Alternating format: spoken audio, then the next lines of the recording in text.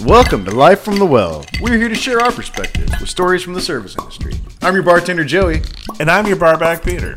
I'll keep the ice full.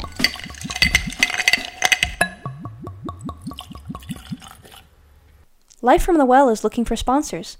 If you would like to get your name out there, we'd love to give you a shout out. Contact us at lifefromthewell.com. All right, and welcome back, everybody, to another episode of Life from the Well. I'm your barback, Peter. And I'm your bartender, Joey. Today, we have Travis Hill joining us, a fellow bartender. Travis, welcome. Thank you. Thank you very much. Thanks for having me. Absolutely. So, Travis, with the beginning of the show and with our guests, what we like to do is just hear a little bit about your resume. Okay. So tell us a little bit about yourself in the industry. What got you started? I think I got a little bit later start than a lot of bartenders do, because I was probably, if not 30, in my early 30s. And I had been living in LA and wanted to move away and take a break from the work I was doing in LA. And I had a friend who owned a bar in a small town in Washington, Walla Walla.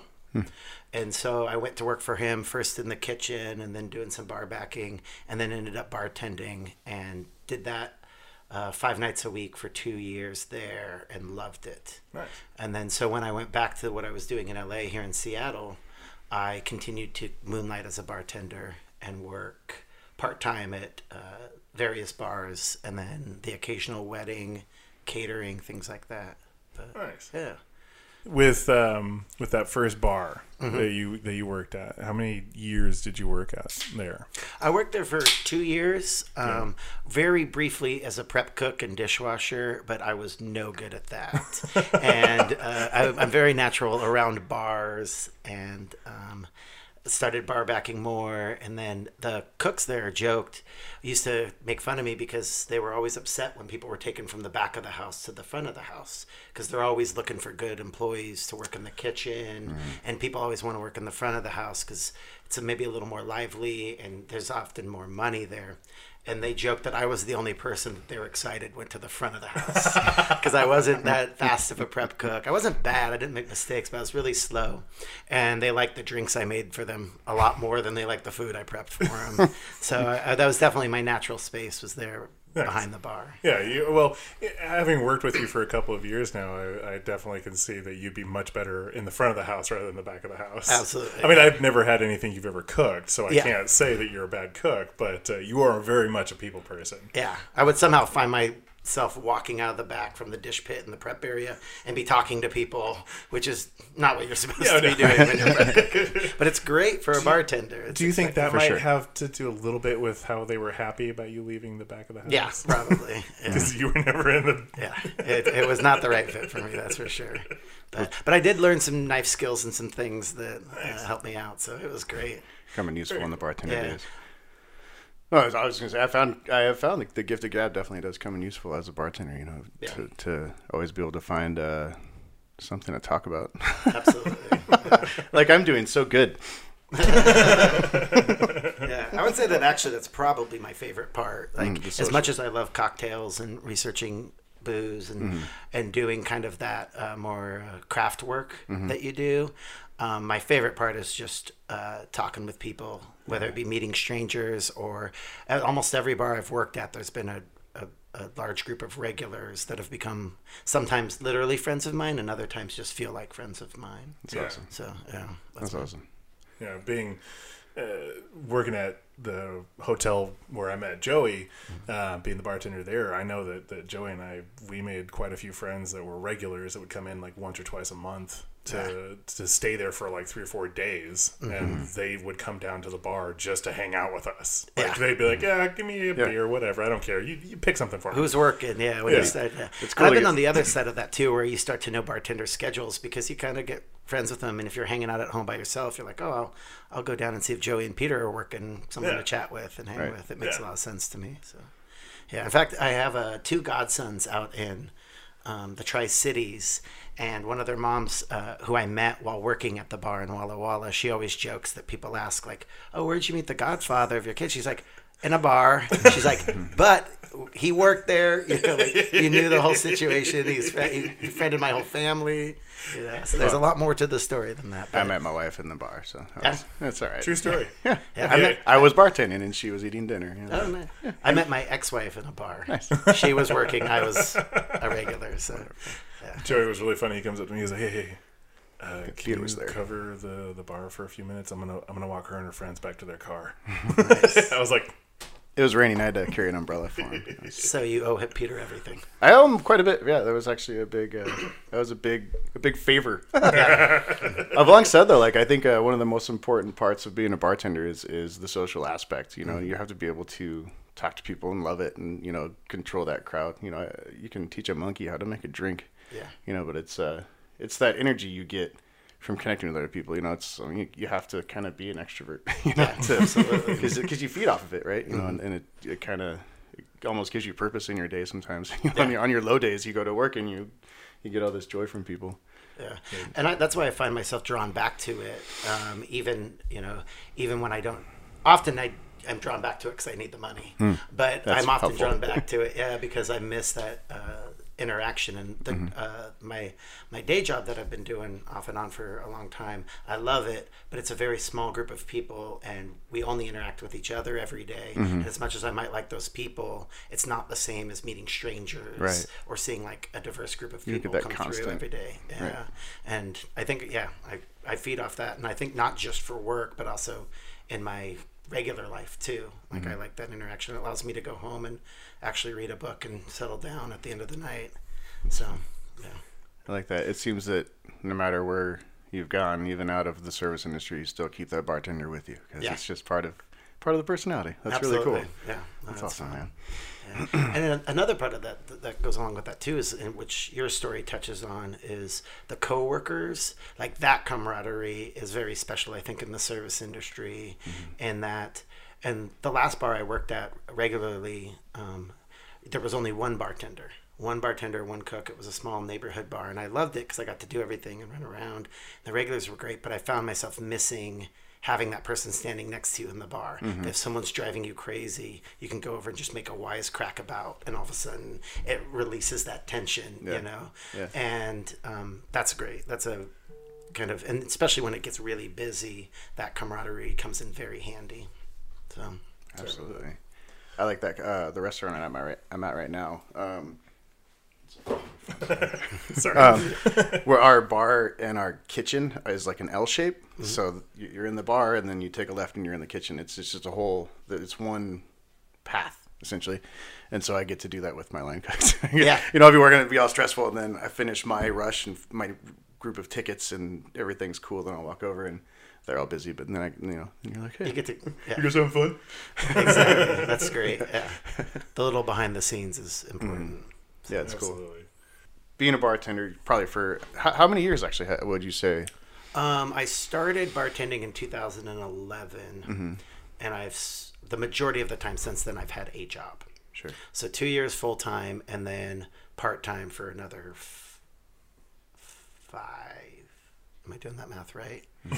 And then some, as I said, then some weddings and catering and like that too. Don't you- you you work did- with numbers all? I did, but I have Excel. I've excelled it. Yeah. Did you do other service industry jobs before you bartended to kind of work your way into it? Or? No, I didn't. Well, sort of. I did.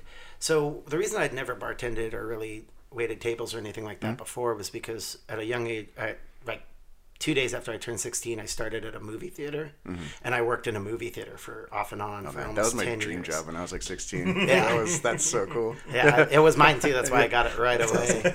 And so when other people were, first getting started and were, in college bussing tables or prep cooking or doing some of those jobs, I was in a movie theater the whole time. Nice. Yeah. But I always really wanted to work in a bar or restaurant and really loved it. And I had friends in college and my ex-wife who worked in bars, and I always just thought it looked so great, but I was too deep into the movie theater game. I couldn't switch it up. Yeah. That's awesome. Popcorn smelling tentacles were in me and holding me down. My bar's right next to a movie theater, and they have chocolate popcorn. And every day I'm walking to work. You just smell that chocolate popcorn as you walk by. I was just there last night. Yeah, nice. Yeah. That's awesome. Do you want to know how the movie ended? No. I mean, and part of it's already been spoiled because I have the internet, but Yeah. Wolverine dies. Wait. The Winter Walkers come. Did I get that joke right? Good enough. Close. Good enough. But There's other stuff. I think actually the Winter Walkers works better. Okay. Actually, I think as far as this recording goes, I don't think your spoilers are going to matter. By the time it's released. By the time Yeah. you're only going to ruin it for me. Everybody else has seen it, right? Yeah. Just Joey. Oh, please don't say anything. I won't. All right. Fair Well, enough. You know, Everybody's seen it? what's his name gets crushed by a boulder. So Yes. yeah. Arya. Wait. Now what are we talking about? I haven't seen any Game of Thrones, which Peter knows. So that was the Winter Walker joke. I can't spoil something I haven't seen. That's all right. I could spoil that. A couple of us will. I don't think I would spoil anything either because by the time this releases, it'll be. A couple of the guys at couple work more and I will episodes like out. walk into Travis's office and we'll be like, "Yeah, so Game of Thrones last night was awesome," and Travis is like, "Get the out of here." Do you have to talk about it in the door to my office? Yeah. But yeah, the movie theater thing though also led to I worked at SIF for a while, and that was a great combination because they have beer and wine there, and so you can like not only was I working in movie theaters, which I love doing, but then you're also kind of pouring beer and wine, and it's a little bit more of, Stepping into that world a little bit. yeah, it's not like working for Regal Cinemas. When you work in a film festival, it's much more sociable, and you see the same people over and over and over again because there's people that see 100 movies in a film fest. Totally. Yeah. That's fun.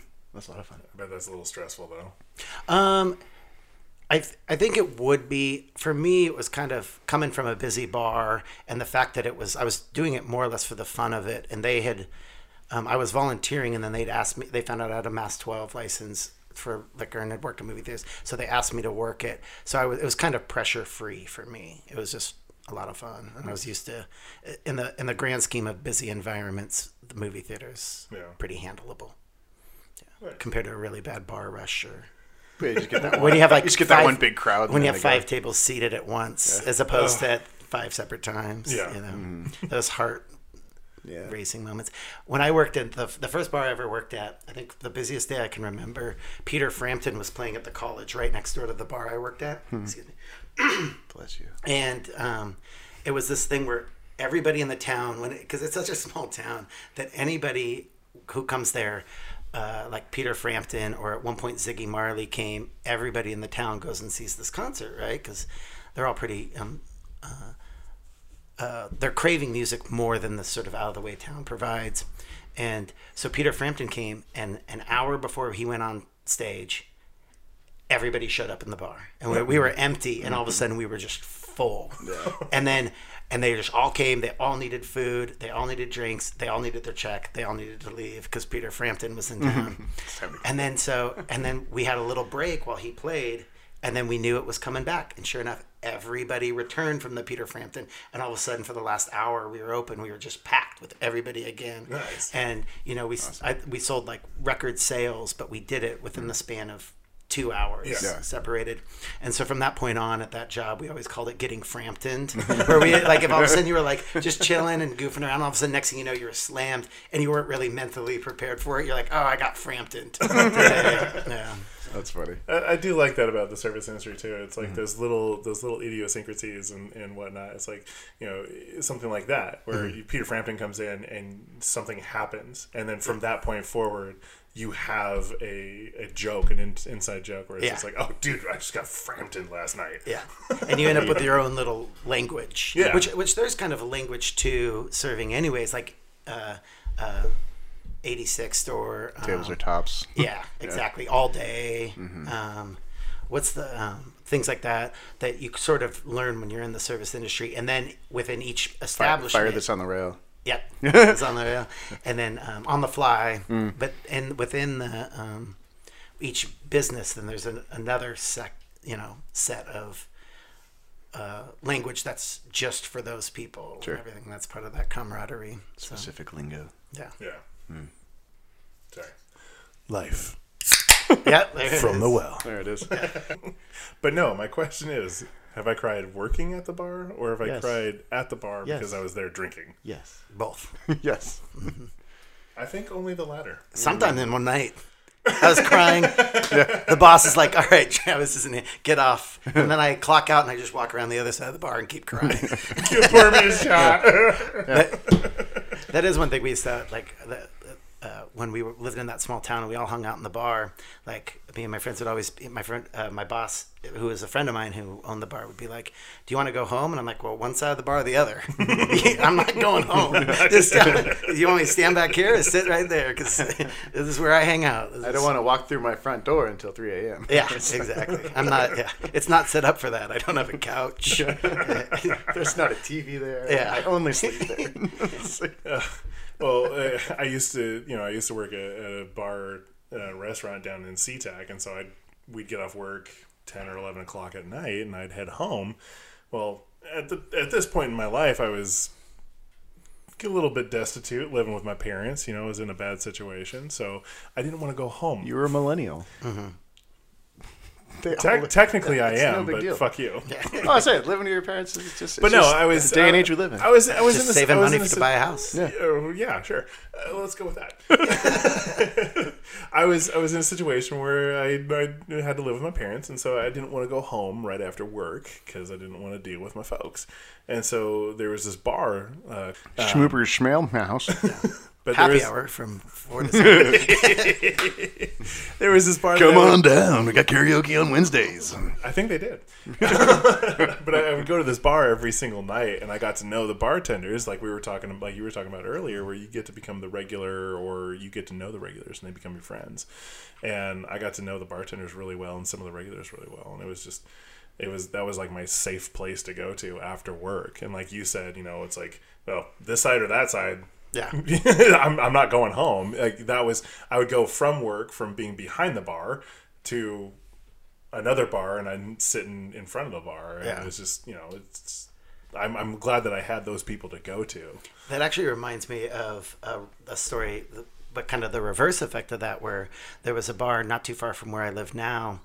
And at the time I was working at a place in Belltown, but I started going to this other bar because it was just just this neighborhood bar, straightforward, decent food and everything. And I befriended a couple of the bartenders, and so that started to be my spot where I went in to kill time. And one day I saw the owner in there, and I'm like, oh, he looks kind of familiar, but he has a familiar face. And so I didn't think too much of it. And then one day we were sitting there, and he sat down next to me, and he's like, oh, yeah, so-and-so told me you're a regular here. And we started talking. And he's like, oh, I'm a teacher. I'm like, where do you teach? He's like, oh, out at Newport High School. And I'm like, oh, I went to Eastlake High School. And he goes, oh, my first year teaching is at Inglewood. And I'm like, Mr. Richards. I'm like, you were my 7th grade drama teacher. That's hilarious. And so my 7th grade drama teacher owned this bar that I ended up becoming a regular at, and like befriending everybody. And him and I became friends. I was going to say rekindle, but I don't think we were really friends when I was in 7th grade. And we became friends. And then, and I ended up working at that bar. Like, one of my friends who managed it got me a job there, and he was happy to have me work there. And so that was one of those situations where it was the reverse, where I was just going in there and I'm like, you know what, I kind of like this place more than the place I'm working at now. And I became friends with the regulars before I even worked there. So like there was this built-in, like there wasn't the new guy learning curve that I had. So it was great. Part of that I loved the community. job. Yeah. Yeah, that's cool, awesome. man. That was great, yeah. And I probably would still be working there to this day, but he sold it not too long ago. Cause, Oh, was that the place? yeah, Okay. I think you've been there. Yeah. But, place? yeah. Oh, It was called Union Bar. I think it's... Yeah. yeah. So it's not too far No, it's from where we work. And In Belltown? No, it's in Hillman City. Oh, I was gonna say. Yeah, it's South Rainier. Yeah. Okay. It's a nice little place, or it Yeah. was a nice little place. Yeah, it's the people who bought it, it's very similar. I'm not working there, but it's...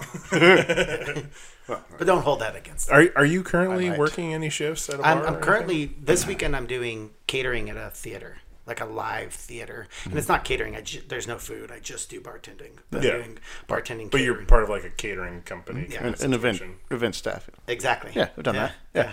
In fact, I went to a wedding of a coworker of Peter Mine's not too long ago, and it was being catered by that company. Oh, really? Yeah, and I was like, oh, hey, I do some work for you guys. I know you. Yeah. That's cool. But I, having said that, and like I like their job and it's fun, but absolutely like there are no regulars in catering, you know, Right. and so Yeah. I much prefer working and I'm still I'm kind of looking around near my house to see if there's a bar that I'd like to work at where there's regulars. Just pick up a regular night or two. Yeah. Okay. Or in the neighborhood I Establish. used to work at, so my old regulars would come and hang out with me. No, see me. Right. Do it. Totally nice. Case in point, right here on this episode. Yeah. Peter drops his phone. Right in the middle of a story. Yeah. Thanks. So, Travis, I know that you have a very well-educated palate as far as cocktails go. I know that you enjoy a lot of different Refined. cocktails. Well, refined, educated. Yeah. Same thing, I guess. What are some of your favorite drinks that you like? Well, I would like. I think my favorite go-to drinks. Back in the day, it was martinis. Like when I first started drinking, I just love a good martini, and I love gin, so I got into that. And then if it's the right gin and tonic, I really like gin and tonics. What makes it the right gin and tonic? I think the tonic. Yeah. Usually is what makes it. Yeah. Yeah, sure. Usually places have decent enough gin that it and I like some of the gins you can find everywhere. Like Hendrick's makes a great gin and tonic with a little cucumber and stuff like that. Not to get too deep into it, but like the favorite one I ever had though was in a bar in Cuba that was this newer kind of Spanish style. It was in Havana, and almost everywhere in Havana all we drank was rum because it's everywhere and it's great. It's their thing. But there was some kind of a more Spanish style gin bar that had opened up, and my friend and I were skeptical, but we went and it was great. And we just they made gin tonics and they had like caper berries in there and like zested lime and lemon and all this different stuff. And then we looked behind the bar and they were just using Beefeater.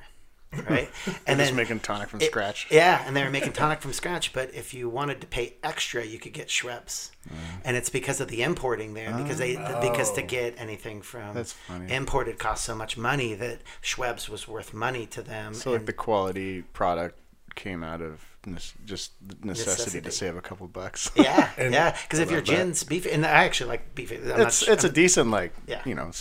it's not the best, but it's not going to add any special flavor. It's not or gonna anything ruin your to day. it. Yeah. Yeah. And so they make up for it with all the other things, right? And that was kind of maybe a lesson to me because I'd gotten really into expensive craft distillery gins, and those are great. But there's also, if you have a bottle of Beefeater, you make up for it with nice tonic and all of that. Another great drink that I had was in New York one time, and there was this place called the Gaslight Cafe back in the 60s where like Bob Dylan first played. I think it was called the Gaslight. I may be getting that wrong. And Bob Dylan and all these folk people played there, and it was down in the basement in Greenwich Village. And when I was out there visiting kind of a tourist mode, I really wanted to go to where this, I knew it was closed, but I wanted to go see it. And it turns out that I did some research and they were like, oh, there's this fancy speakeasy that's there now. And I was like, oh, great, let's go get a drink there. So my girlfriend and I went there, and we go down into the basement, and it's just sort of like, there's nothing fancy about it. It's just sort of this like kind of whitewashed and like black box bar. And it's obviously catering to NYU college kids because they have like drinks that come in buckets and Jello shots. And we got a gin and tonic, and it was just kind of, it was obviously just from the gun. And I was like, oh, that's so weird. Maybe that place on Yelp closed, and this is the new place. And as we're walking out, I'm kind of talking to my girlfriend. I'm like, oh, it's such a shame that like this neat historic space is just kind of this party bar. And then all of a sudden I look to my left and I'm like, oh, we went in the wrong door. This is the bar next to it. And the bar next to it was called the Up and Up, and it was speakeasy. And then I instantly feeling guilty about like being snooty and talking poorly about the college Just bar. talking shit. I'm like, oh, it's some snooty speakeasy. And I do the opposite. And I start instantly criticizing the snooty speakeasy that I'm like, the folk guys, they wouldn't have wanted something snooty in here. They were men of the people. And women, yeah. And so then we get in there, and the cocktail, I forget how much they are, but they're pretty expensive. New York prices. Yeah, $18, $20, something like that. And I'm like, well, we're sitting here, and let's just give one a shot. And I'm being really critical. And so I ordered this drink called the Time Slip, and it comes, and I take one sip of it. I'm like, oh, that's a really good cocktail. I'm like, that is an amazing cocktail. And like my girlfriend's was good. And then we ended up, even though they were expensive and we were planning on just having one and heading back home, we ended up having another round, which was good, but nothing was as good as this one drink I had called the Time Slip. And yeah, it was just a frothy, perfect first sip. And then from that point on, it was fantastic. Yeah. That's awesome, man. Well, it's cool because we actually had you fill out a form for us to tell us what drinks you like. You know this because you did it. The Time Slip was on there. I hadn't heard it. It was the only drink that you wrote on there that I hadn't heard of. So I was like, Peter, what? I mean, I could make those other two, but what's this other one? And so then Peter took some initiative, reached out. Yeah, along with your help, Travis, I was Thank able you, Travis. to. You were able to find the creator of said drink, and I was able to reach out to him on Facebook, and he responded to us. Do we have a name? Peter Hogan was actually the creator of said drink, and I reached out to him on Facebook. His name's so similar to yours. I know. I told him I it's, can't you believe I didn't have remember a it. very strong Peter name. Tobin, Peter Hogan. I knew there was something about you that just, It's like the name reminds me of myself and Crocodile Dundee. If I can just put this together, if I just take these two random pieces of pot and put them together. I He get the drives a guy's name. Subaru.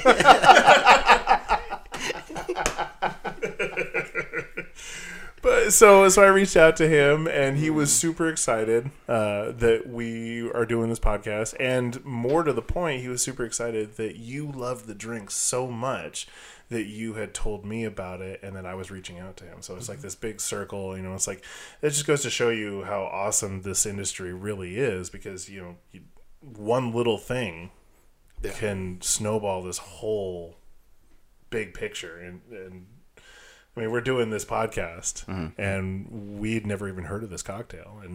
And Joey goes, and I get him all the Well, hopefully I instructions make on it. how to Hopefully I create make it and- right, because I mean I tasted it at home a couple of times, and Yeah, it seems so. like.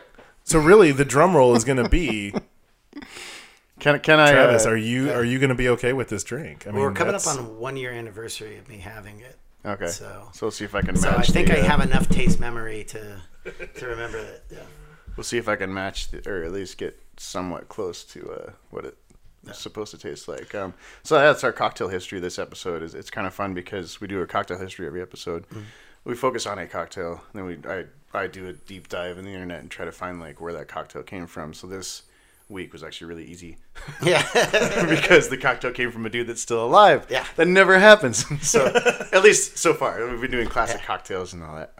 30 years from now, someone will be like, it was claimed to be invented by Peter Hogan in New I know. York. We did the But there's an margarita. alternate history that says that Yeah, we did the margarita Stubby last Jenkins time, and in there are New like Orleans came out. 50 different claims to the margarita. So I mean, it was a little more difficult than to actually have the facts, know that the person's still breathing and can claim it. So, so yeah, I mean, it's a fun drink. It's a version of a sour, and his big goal is to remove as much of the syrupy sugar that you can and add it with a cordial. Replace sweet with sweet, but there's some sort of spirit still involved. Yeah.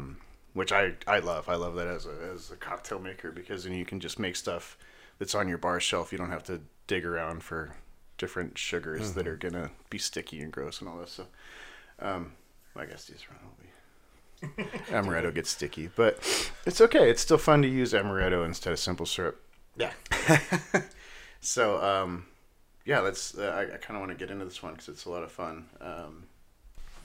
Did you think I was just going to start talking? Yeah, I did. I'm reading because I'm getting older, Peter. I need to get Hold it closer. up to your face. You millennials may not understand this, but as older generation have to lean into the screen. I already took my glasses off too. It's like an asshole. I'm so in denial. No, they're not even real glasses. They're just my glasses. Readers. Stop it. They're supposed to block the He bought them glare. at 7-Eleven. They're blue blockers. Oh, yeah. Blue. No, my wife actually bought them. Didn't like how they looked on her, and then I tried them on. She said those look good on you, so then I wear them now. I've always wanted glasses. You want to try A weird, one? yeah, weird child confession. They're nice. They're not cursed prescriptions. with eyesight. They actually help. They help when you're driving and stuff. They cut the glare back. Especially they really do eyes. something. If you have sensitive eyes, like bright lights. I'm a bartender. This is Bright just lights. LeBron James. You're just wearing these for press conferences. Yeah, exactly. But real quick, that's going back to the drink. It's that you mentioned, the sour, because I didn't really think about it when I was drinking it, but that's something I learned as a bartender that I didn't understand before. Is that like the original sour had like an egg white dry shake and it's fresh lemon and a little bit of sugar, and just the difference between that and what you're first introduced to when the first time you have like a whiskey sour or something. It's just day or night and kind of the evolution. It's kind of like a margarita. I happen to like margaritas from mixes, but I think that's nostalgia and things like that. But if you have like a real true fresh margarita, the difference is huge. And same with with a sour, like with like a dry shake of egg and all of that. It's like an entirely different drink and it's delicious. For sure. That's one of those questions that I still ask people. It's hard because usually you're like right in the middle of a rush and someone comes and orders a whiskey sour. And then I'm like, well, is that with or without egg white? Yeah. And they're like, well, usually if they're like, what? Then I'm like, okay, fine, don't worry about it. And let's go make it. But if they say with, I'm like, okay, just give me like 10 minutes, all right? Because I got like 30 margaritas to make. Yeah, that's true. When you work at a Mexican bar. Yeah, but it's funny because there actually was one point in our history that I put an egg white cocktail on our menu. And what we ended up doing was, so fun fact, every egg white is 1 ounce, roughly. I always say that, and then I don't ever back it up with any kind of knowledge. But on average, eggs differ. It's eggs do differ, but it's the yolk usually that differs. Oh, and interesting. the white is kind of remains about 1 ounce. So, I mean, you go to like duck eggs and large eggs and different size eggs, but I think like just a standard chicken egg is it's a 1 ounce egg white. And so that helps you with your recipe. And so what we ended up doing was separating egg whites and yolks instead of buying them. We just because we already had the case, and so we had just a little squeeze bottle, and so you just squeeze out 1 ounce of egg white, throw it in the shaker, and then do a quick little dry shake, and it saves you so much time. It becomes like a normal ingredient, not but all the other bartenders hated not me I hate you for ordering it. No, they all hated. They all hated. Well, no, like I'd say 3 out of 5 of them hated me. So it was okay. I was and one that's of the often because other. that means that they really have to wash the stuff Yeah. after they're done making the cocktail. And do the double strain. Yeah. But it also like adds an element to your menu where you're like, holy shit, we're in a Mexican restaurant. We're drinking a drink with egg white in it. That's kind of fun. Yeah. So And it took makes a second. really big difference. Like, And if I ever made it, it tasted awesome. I can't speak to anybody else, but Well, it also probably how it Peter also Hogan feels. Yeah, right. It also weeds out the people who are like just there to pour a beer or a shot or a quick Jack and Coke. Well, it splits those people from the people like yourself who wants to make a quality cocktail Until it gets busy, and then we dream of just pouring shots, we regret our shots decision. and beers and shots. Yeah.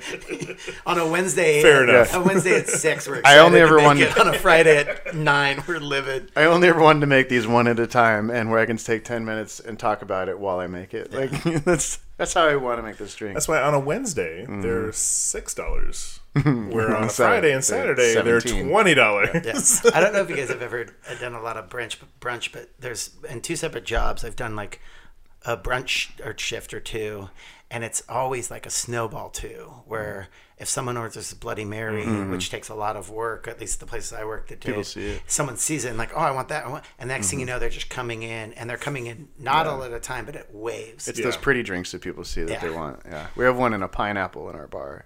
We hollow out pineapples. And That keep walks them in through the freezer. room, and you get 3 more orders. Yeah, it's a $20 cocktail because it's got an ass ton of rum in it, but that's a lot, right? That's actually a quantifiable measurement. It's ass ton of rum. Yeah, it says a lot of rum. Look it up on It's essentially 2.5 cocktails facts.com. in a pineapple, and so it's Or it's one fun. Long Island iced tea. Yeah, but you sell one, and then 5 minutes later, you're selling 3 more. You're just like, shit. It's like, they walked it through the dining room, and everybody wants one. That happened once. 2 what's people that? were there for brunch, and they were like, "Oh, like we had Mexican hot chocolate, and we were wondering if you could replicate like a coffee drink like that." Chocolate. And I was like, "Yeah." I'm like, "I think I know what's in it. It's in it." And so I went and I made it, and I knew the people, so to be cool, I like lit it on fire and brought it to them at the bar, and they were really impressed. But then instantly, everyone at the bar went, "I want what they're having." And I was like, "Oh, like what an idiot! Why did it take so much time on that?" And you can't. And it's rude to say no at that point, right? It's like now I have to do it 7 more times. That's when Those are only for my friends. That doesn't go over very well with customers. You look them dead in the eye, you grab the main ingredient, you throw it in the trash and go, we're all out. Yeah, but then that's shitty service, Peter. And you got to take care of the customer because regulars are some of the most important people in your life. Joey, it's called comedy. Look it up. I don't get it. Also, regulars don't order drinks like that. No, regulars get a beer and a shot. In my experience, Your regulars usually look at the expression on your face when a drink is ordered, and they go, And "Oh, then you don't they like go, making that one, do you?" I'll want one of those. That's when you know it's a true friend. Yeah. Oh, you hate doing that? Give me I'll take 4. Yeah, I had you start to similar say brunch stories that I had these friends that used to come in, and I could tell when they were going to mess with me because they wouldn't sit at the bar; they'd sit at a table, and then that waiter or waitress all of a sudden it'd be 4 obnoxious drinks. It would be like a Bloody Mary, a Spanish coffee, like a gin fizz, which I made with the egg for this breakfast, and something else, and I'd just be like, oh, they're doing it like on purpose to mess with me, but I can't show weakness. I'm making them all the drinks, and they're going to be amazing. Right? I'm just going to have to suck it up and do it. Because then they're gonna have the best brunch ever. Yeah, exactly. They're gonna get these cocktails and be like, "Fuck, Travis is like, that guy's badass." challenge accepted. I'm like, this will sound really good when I'm on a podcast in 5 years. And lo and behold. Yeah. All right. That's fun. So I guess the main comparisons I wanted to throw up again with this cocktail versus a standard sour too, because it's a little bit different in his spirit balances. I always have Peter in my peripheral vision giggling at something. Well, It's You just described 8 hours of my day. I know, right? Every day. It's just like, what's he doing over there? Is he even paying attention to the world? And there's a wall that separates It's us. funny because it's true. At any rate, though, like I feel like traditionally in a sour, you go straight for main dose spirit, then like an ounce of sour, whether it's lemon or lime or whatever you're using for your sour mix, and then typically like a half ounce of I'll do simple syrup just because it shakes easily. In this one though, because we're taking the simple syrup out, we're getting rid of the sugar, we're getting rid of the basic sugar, I guess, and we're adding a spirited sugar with the amaretto, and so since you need a little more of that to balance the sweetness, we're going to go a little higher than a half ounce, so it's 1 1/4 ounce of the amaretto, and so since adding that much more volume would throw off our balances on the cocktail, it required them to find a high proof dominant spirit, and so then we've got the rum that runs up at in the 120 proof. It's like 63%, is that what we said? Yeah, 63% alcohol. So you're able to use a little bit less of that and still get the same balanced cocktail with all the flavors and stuff, which is kind of cool. I appreciate the legwork that Pete did. Not you, the other one. Pete Hogan. Pete Hogan. Well, on Pete Hogan's behalf, you're welcome. Yeah. I speak for all Pete's. Yeah, and the one of my favorite parts actually is the finish on the drink that we'll get to, but it's just a little spray of a peaty scotch on top, which I've used in cocktails in the past. Personally, we'll probably do those later, but I love an atomizer, and I love like just kind of that subtle kind of thing that you can add with a really strong spirit. We did our first cocktail we did was a Sazerac, and we used absinthe and an atomizer. So this is just using a peaty scotch to add that kind of smokiness on top of the drink, and it builds another layer, which is it's a lot of fun. So I'm gonna make it now so we can all drink it and stop talking about it, and then we can talk about it after we drink it. See how it tastes. Sounds good. Want to watch Joey make the cocktail? Find all of our videos on our website at lifefromthewell.com, or go to YouTube and subscribe to our channel, Life from the Well. Well done. Thank you. Well done. Thank you. Ah, that is so Awesome. good. It was really good. Like I said, I've been drinking it all week. Yeah. There's a reason the bottle around me is so low. Oh, I'm excited to do it. Oh, Because I've been planning on figuring out how to do it for a year. Yeah. And now you did it for me. Awesome. Yeah. Awesome. Love it. That's great. All right. Cheers. Cheers up. I forgot about the visual aspect of this. I would have shaved. Eh. Or gotten in Oh. shape for the first time in 20 years. Holy shit. Isn't that good? That is fucking delicious. Yummy one. Wow. Because you get like that smokiness, the peatiness right off the bat. But And it's just then a soft. It's just a soft thing on top. It's just a soft thing on It doesn't top. stay with you. And you're almost not expecting the creamy smooth. It's, Yeah. it's like a warm handshake at the door when you walk in. Well, it's like layers. Yeah. welcome, welcome. It's like a firm, Here's something else. A firm, warm handshake, and then you get like this creamy, Here's the cocktail. creamy introduction, and then you also all of a sudden get that like sour on the after. Yeah. But it, like I don't know, it's just wow, that's really good.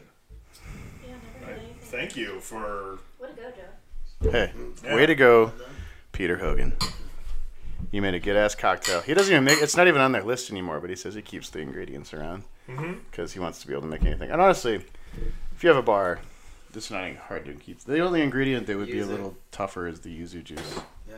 But I imagine it keeps. just for accessibility. But I mean, it's in New York also, so Yeah, I was about to say. I mean, yeah, you just refrigerate. it's a it. huge port city, so there's no way that And they in don't have NYU, yuzu there's juice. definitely Asian markets near Put NYU. that juice here. I'm gonna get it. That is freaking fantastic. Now I do like that. You know, you do get that peaty warmness right there in front. Like you're sticking your nose in there, you're smelling it, you're tasting it. Then you get that rich creaminess, that frothiness, and then sour is just like, Yeah. it's a good combination. Yeah. He did a good job, and thank you, Travis, for Bringing this suggesting this drink. You Yeah, know, there were it's- 20 drinks on there. I could have not ordered this one. Yeah. I walked away with a totally different memory of the place. Yeah. Although the other drinks I had were good, just this was my favorite and not even close. Like, and my girlfriend's too. We walked away and that was like a memory from New York.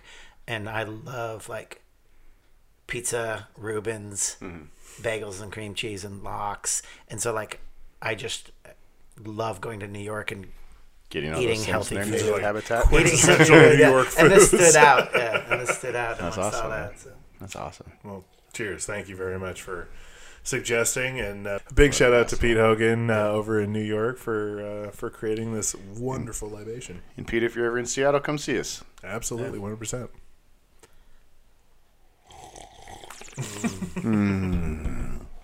We all took a drink at the same time. Sorry for that. Here's the most engaging part of a podcast. Yeah, yeah. all of the Taste and all of our taste guests- really comes through. all of our guests like dickheads. I want one. All right. Life from the well. I mean, So at this point, Double you know, fist. we've go ahead. from the well. I'm joining. At this point in the show, we've covered your resume, so we've figured out where you started and some of your fun stories. But what are some like really intense memories that you have, like some of the craziest and funniest, or even the most traumatic or dramatic incidences you've ever had working as a bartender? I think I probably hold the more dramatic or traumatic ones in for now. That's fair. But actually, okay, here's one story that comes to mind, and for some reason I always bring it up, and I usually bring it up as an illustration of how important it is when you work in a situation like that to have the support of the people you work for, and not just like financial support or business support, but also sometimes the situations can get people get a little heated, I got and you your need back to know, support. you need to know that if you're asking someone to leave, that the owner or manager isn't going to come in and try and make them happy. And there was a situation, and this isn't an intense one. This is a ridiculous situation where I was working at a bar, and this group sat down, and everything started out fine. And one of them was looking at the beer menu, and he was asking like why we didn't have more Oregon beers on draft. And you know, and I love it. Like, I'm not like a total beer person. I love beer, but I get it. We all into our own things. I'm like, oh yeah, well we have a small draft list. I'm like, we have Widmer, you know, Hefeweizen, and this is a bar in Washington. He goes, obvious choice. I'm like, okay, like we could have this conversation and be nice. And I'm like, well, you know, we're always open to new beer suggestions. We don't always get to try everything. And he named some breweries, and some of the ones I recognized were like teeny, really boutique Portland breweries. Yeah. And I'm like, oh, well, listen, like, you know, like they don't all have distribution. Like it's difficult to get those things. Like I know that you love to get those at home, but we can't get them out here. And moved on, took everybody's order, went on, came back, and he brought it up again. And was giving me the hardest time about like our limited, and we had like I think 7 or 8 taps. We didn't have a lot, and he was going on about how Portland beer is better than Seattle beer. This bar wasn't even in Seattle, by the way, but he was going on about this and just giving me the hardest time. Mm-hmm. And finally, he started to be kind of rude. I'm like, hey, listen, I apologize that we don't have what you're looking for, but this isn't Portland. We don't have these beers. And then he's got really rude and got really angry with me. He's like, I want to talk to your owner.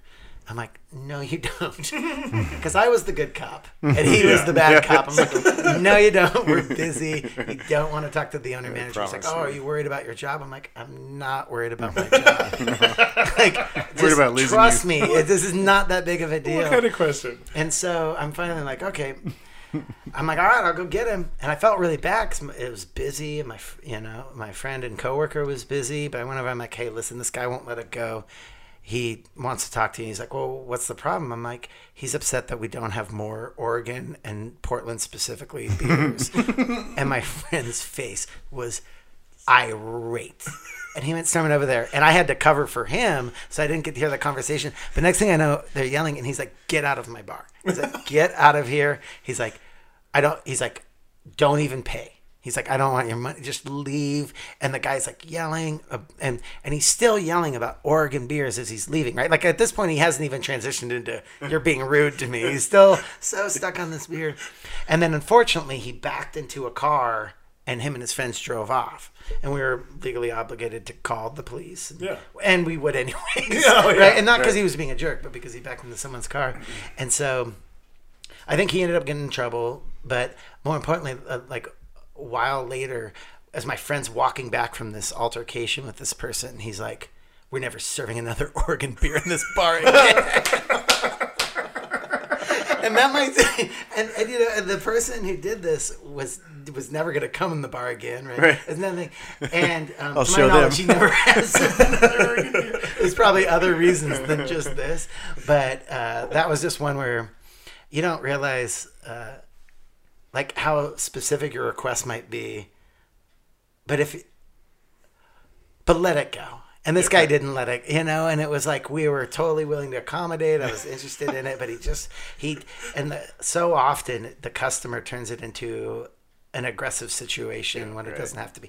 Often I'm sure employees do it too. Like I'm not saying that. Humans interacting with humans, you know. Yeah. We're not always good at it. Yeah. But, yeah. There's plenty of great places to get beer.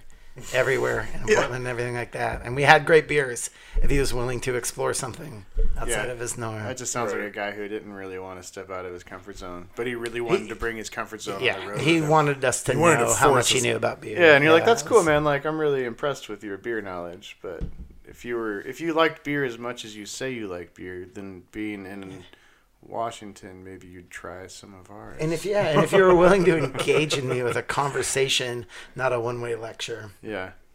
So, yeah. Yeah, because that's what every bartender and server wants is a lecture on. I'm pretty sure the beer history in Washington State goes back farther than Portland, so they should really be thankful that we started it. But, no, it's great. It's just totally a culture. Fine. It's a microbrew culture that is just beautiful, and I love all the beer. The other one that is kind of like that I noticed is that I've only ever had one kind of beer sent back for not being cold enough, and that's Coors Light. And it's because they had that ad campaign, and legend has it that the advertising department decided that was their angle. They were going to be the coldest beer ever. Mm-hmm. But even in a pint glass, Like Yeah. even without the Blue Mountains, it's the one that comes back for not being cold enough. Yeah. And so that's kind of interesting to me too. Well, It kind of falls into the same. It's funny, like the science behind that, if you think, right? Because the colder something gets, the less you taste it. Exactly. And so, With all due respect to your concert, to your that's- sponsor, Coors Light. no, that's just science, man. That's why people want ice cold martinis. Yeah. That's why, the colder the drink is, like the less you're gonna. Yeah. Like It just becomes refreshing. white not wine flavorful. fresh out of the fridge versus white wine halfway through the meal is a completely different Yeah. completely different thing you're drinking, and it's people are so used to drinking Coors Light because they get it at the store and then they make it as cold to make the mountains blue, so they drink it at home. And they've seen. And they go to a restaurant where we can't keep it as cold as that. They've seen a commercial with Ice Cube with an This tastes ice like train shit. bursting Yeah. through the studio. Yeah. They're like, this tastes like shit. We're like, yeah, no shit, it tastes like shit. When you drink it ice cold, you can't taste the flavors in it. Yeah. But now you're tasting what beer might taste like, and maybe you just don't like beer. That's why I tell people that don't like Coors Light. So, could you sue for false advertising? I mean, you see the guy, the train coming through a mountain of snow and ice. You see the guys climbing That's the silver a bullet. mountain of snow and ice, and then they Those open are the up a Rockies. door and they hand you a case of beer. Well, see, that's Do you think you could sue for false But advertising? who are you going to sue? Because Coors is passing the buck to What's the the poor advertisement? bartender that has to make sure that the mountains are blue without freezing the rest of his ingredients in there. What's the advertisement you're worried about? How are you being misled? Because you think a guy's going to bring your beer from the mountain? He's going to bring He you wants to beer reach into his through fridge. a magical door and hand me an ice cold beer from that's 45,000 feet up in If the a air. polar bear pod does not extend from Peter's refrigerator with a Coors Light in it, he's suing. Wow. It makes believe everything logical you say. sense. Do you think the And this podcast Draft is horses? inadmissible in that court case. do you think the draft horses should bring you your Budweiser? Yes. Goddamn right they better. Oh, fair enough. This is why we save the funny stories for the end of the Yeah. show. It's okay, I can edit it. So you're like, and we only have one segment. Well, that actually, you talking about the last story and with people causing drama Yeah. at restaurants and bars and establishments. Pardon me. Bless you. So, My son. I actually wanted to ask a question. What would you like to impart if you could sit if you could sit down and talk to all the people out there in the world and say, hey, this is something I don't think you all know about the service industry. What would you want to tell people? What would you want to impart on people? I think that if I'm talking to people who have never worked it, Yeah. I would say that they have to understand that whatever situation they go into, that it's okay as a customer to expect excellent service, but they have to remember that there's a lot going on outside of their table, whether it be someone's personal life, whether it be what else is going on in the restaurant. Maybe your server hasn't gotten the support they've gotten, all these different things. So it's okay to not be happy with it, but don't get angry. Don't get upset. Don't act like something is happening to you because you're out enjoying a meal or a drink out somewhere. And unless someone's downright rude or disrespectful to you, then it was just life and those things happen, And I think that it's important for people to remember that it's a really difficult balance. And the thing that I learned quickly from serving that I don't think I got in any of my other jobs is that there's almost an impossible balance of patience and speed, where you have to be patient enough to be talking to somebody, listening to them, and being present to them, but you also have to be ready to run off and do the next thing. And I think that whenever you have a bad server or bartender, it's probably because they've had to lean one way or the other. Like either they have way too much time on their hands, so they're moving slowly because they're sitting around gabbing too much, or they're too busy, so they're not making eye contact or giving you some sort of personal recognition. And I think that, for servers and people who are working it, I would say just remember to keep balancing those two things and just eye contact and stuff like that. And for customers in a bar, just remember that if you're getting bad service, it's unfortunate, yeah, and feel free to react as you feel fit, but just don't take it personally and don't get angry, because it's not, it's nothing to get angry about. 99% of the time, it's not because of you. No, no. And actually, that's something that I remember. I told someone one time when I was working with them, and they got really angry about a tip. And I was like, listen, like, most people have a percentage that they've created in their head that they walk into the bar and restaurant with. Like, there's, some people vary to a degree, and like I have a limit. Like, I tip so much, and then I'll go above and beyond if for some reason it's been great service. But I kind of have a floor, and other people have a different floor. And if people seem to be having a good time and a great time, but they leave you a tip that you weren't expecting, it wasn't a reflection on you. That's just where with like their personal. That's their floor. Yeah.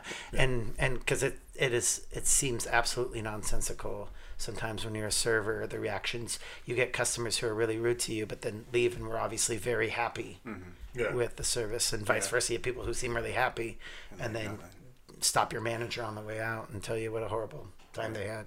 So anybody who's spent more than 3 months in the service industry. Yeah, you're absolutely right. It's random. Yeah. And so both customers and people who are working don't take it personally. Sure. It kind of goes for all of life, though. Yeah. No, I really appreciate you saying that. Those are some profound words, and I mean that. So thank you. On the service side, what would something that bartenders do necessarily that like if this was a training video and you were like, this is one thing that I notice isn't great more often than not, or just something that maybe you see? I think the biggest put off for me when I go into a bar or restaurant is when people start like, and I think this is very specific to certain areas. Seattle's one, where all of a sudden someone will start kind of giving you a lecture or a speech on something before you've even gotten it, whether it be some kind of new craft gin or something, and it's kind of like they start, bar-splaining to you something that's like really, and I think that, and it's awesome to be excited about your job and to be excited about all these new liquors and all these new cocktails that they're digging up from the Prohibition era and all this stuff, but don't try and impress me when you're a bartender. Right? Like, don't try and convince me that you're cool or you know a lot. Just give me what I want. Sure. And if I feel like a Coors Light with a Blue Mountain and a shot of Evan Williams, don't tell me why I'm wrong. Right. Yeah, just give me a Coors Light and an Evan Williams. Exactly. So it seems like the big takeaway from both those criticisms, or constructives, I like to call them, is to really just pay attention to people in your life, and don't just walk into a situation expecting someone to know you, especially when they're strangers. It's take a second and smile at someone, and maybe maybe hear their story for a second or something. If you like alcohol cocktails but you don't like people, don't be a bartender. Yeah. Go work at a distillery, for sure, or go work at a winery, or be a theater, a brewery. work at a club, a nightclub where you don't have to talk. Don't work in a bar, because at least people want to talk to you. A neighborhood bar, People that's where people want to sit down and like they're lonely and they come in to hang out. I could not imagine working at a nightclub. Like, that would be It's a fun experience. It honestly gives you a chance to work on your speed. Yeah. You just focus on certain aspects of fair your game. enough, but like I'm already partially deaf. I mean, you just read lips. You can't. Nobody hears anything in a nightclub. They're like, Jack and Coke. You're like, I think that's say Jack and Coke. Well, I mean, I'm just make them the Jack and Coke and charge them $10. Do you like that? I might be and they don't care. I might be dating myself. As long as they get drunk. All I can hear is. Yeah.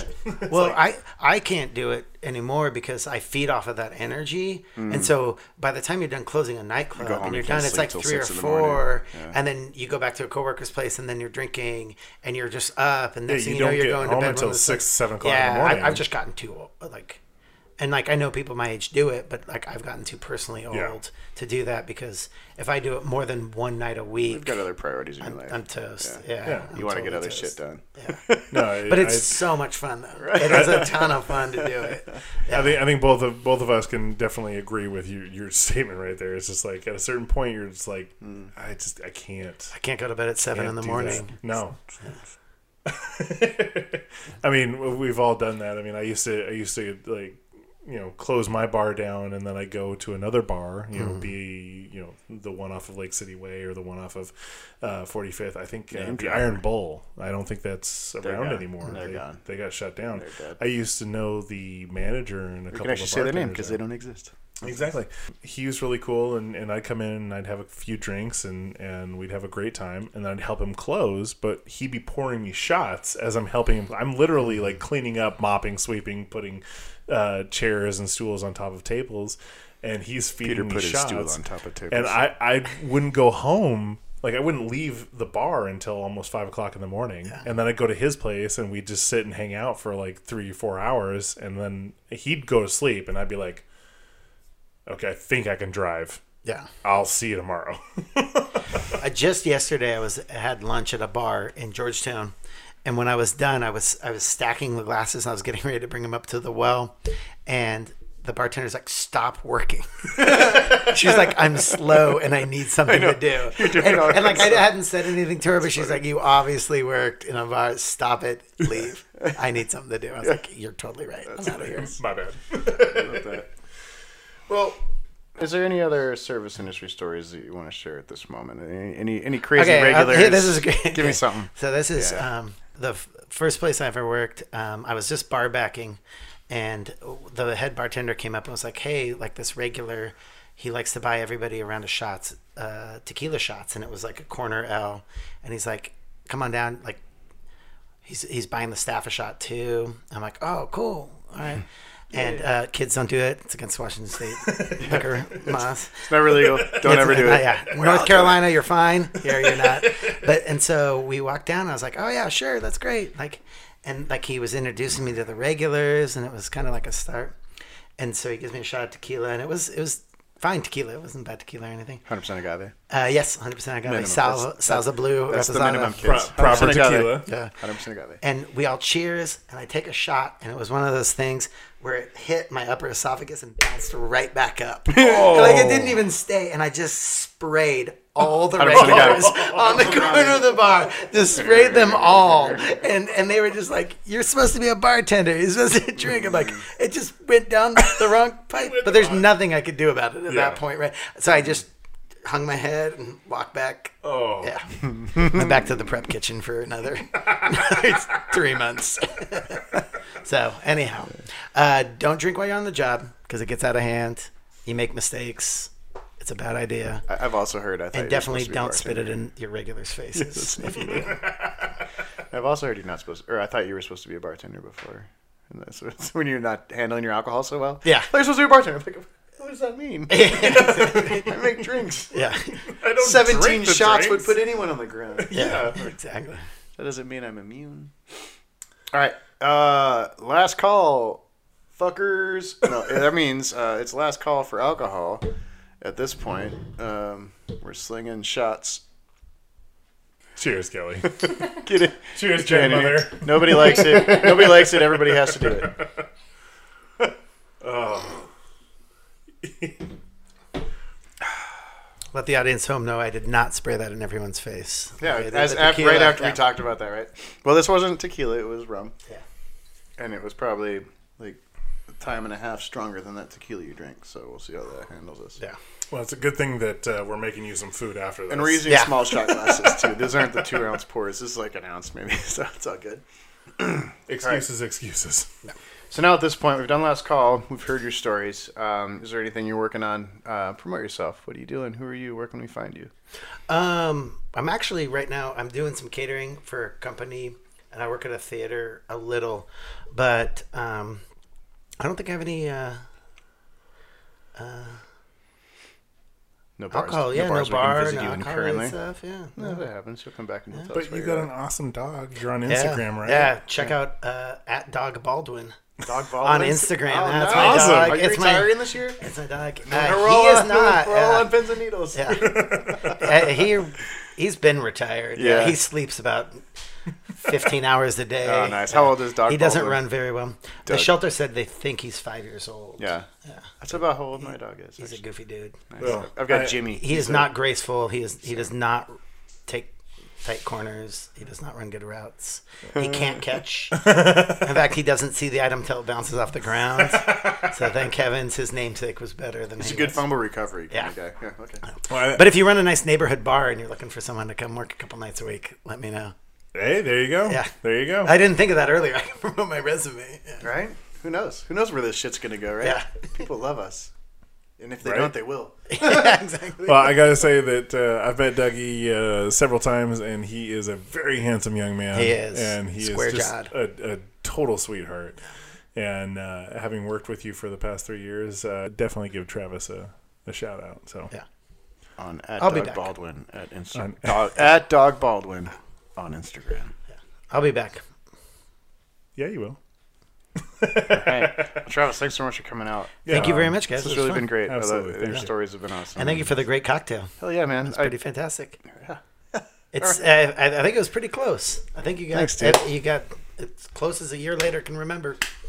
Good enough. You'd be proud, Pete Hogan, if you're listening. I'll take it, and hopefully Pete will come out, and I'll get to make his drink for him, and he can Yeah. tell me how it tastes. So Yeah. that would be fun. Cool. Well, this has been awesome. Well, the check has been dropped. Out. Good night. Good night.